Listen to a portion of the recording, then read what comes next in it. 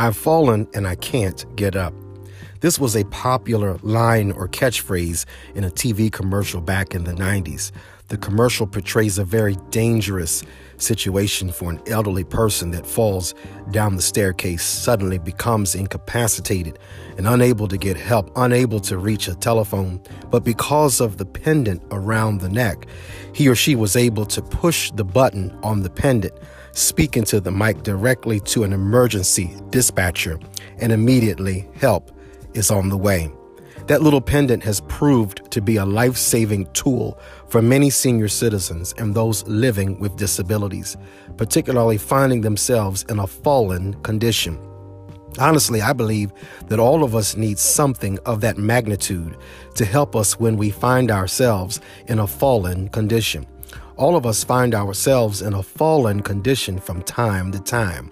In fact, we live in a fallen world. That's the reason why we can look around and see that this world is in pretty bad shape and has been for quite some time because of the fall of humanity. I don't have to remind you what the word says. The wages of sin is death, but the gift of God is eternal life. Sin is running rampant. Death is everywhere. People are calling wrong right and right wrong. The love of many has waxed cold. The United States is no longer united, but divided several ways between blacks and whites, red states and blue states, the haves and the have-nots. And now most recently during the COVID-19 pandemic, we're divided between those who believe in wearing face masks in public and those who believe that the face mask is a violation of their freedom. Creation is groaning in travail. There's not only sickness, but ongoing suffering, poverty, and the list goes on and on. Today's text message from God, found in the 3rd chapter of Genesis, verses 9 through 21, God wants us to know and understand how all of this got started in the first place. You know, many people want to blame God for the condition of the world, saying, why did God do this to me? Or why did God do that to me? If God is so powerful, why did I lose my loved one? Why did that child get sick and die? Why am I going through what I'm going through in my personal life?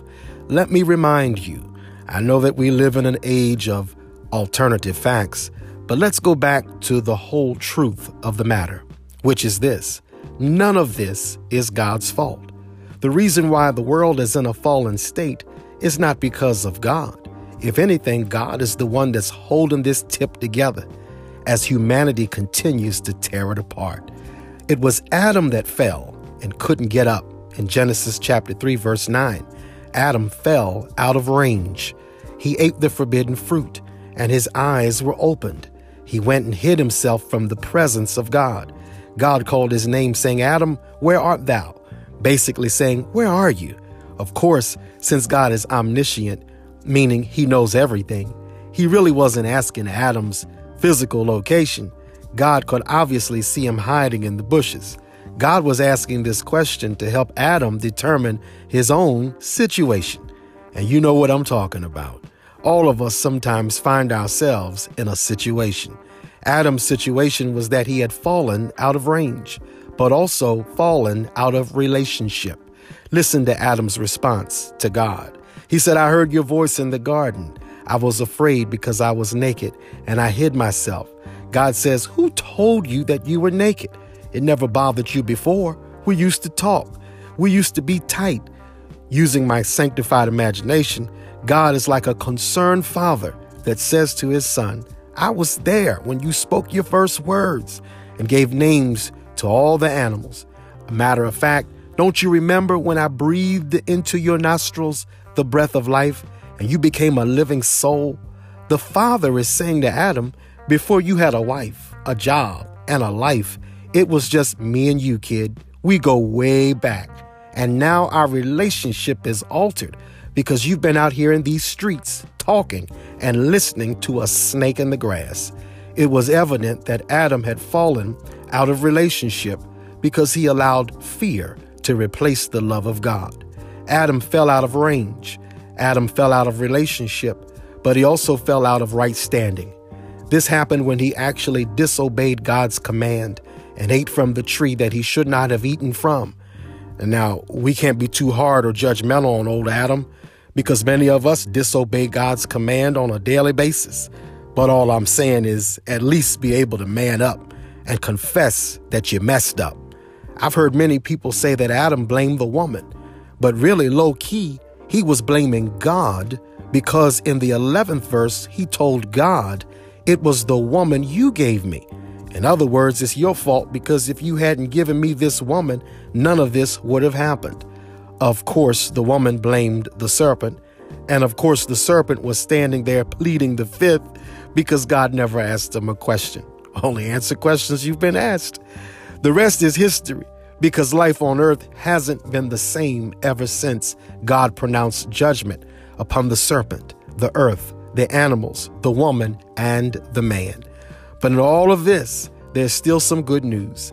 Adam had fallen out of range, out of relationship, out of right standing, but he had not fallen out of reach. Even though God kicked them out of the garden, he told them to take off those cheap fig leaves, and he covered them in tunics of skin.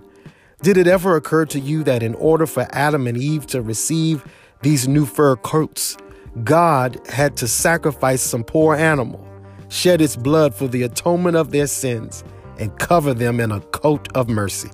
If you're listening to this podcast in a fallen condition, let me remind you that no matter how far you have fallen, you are never out of God's reach, because over 2,000 years ago, God took a lamb that was unspotted, shed its blood for the atonement of your sins and mine, and now offers to cover you in his mercy.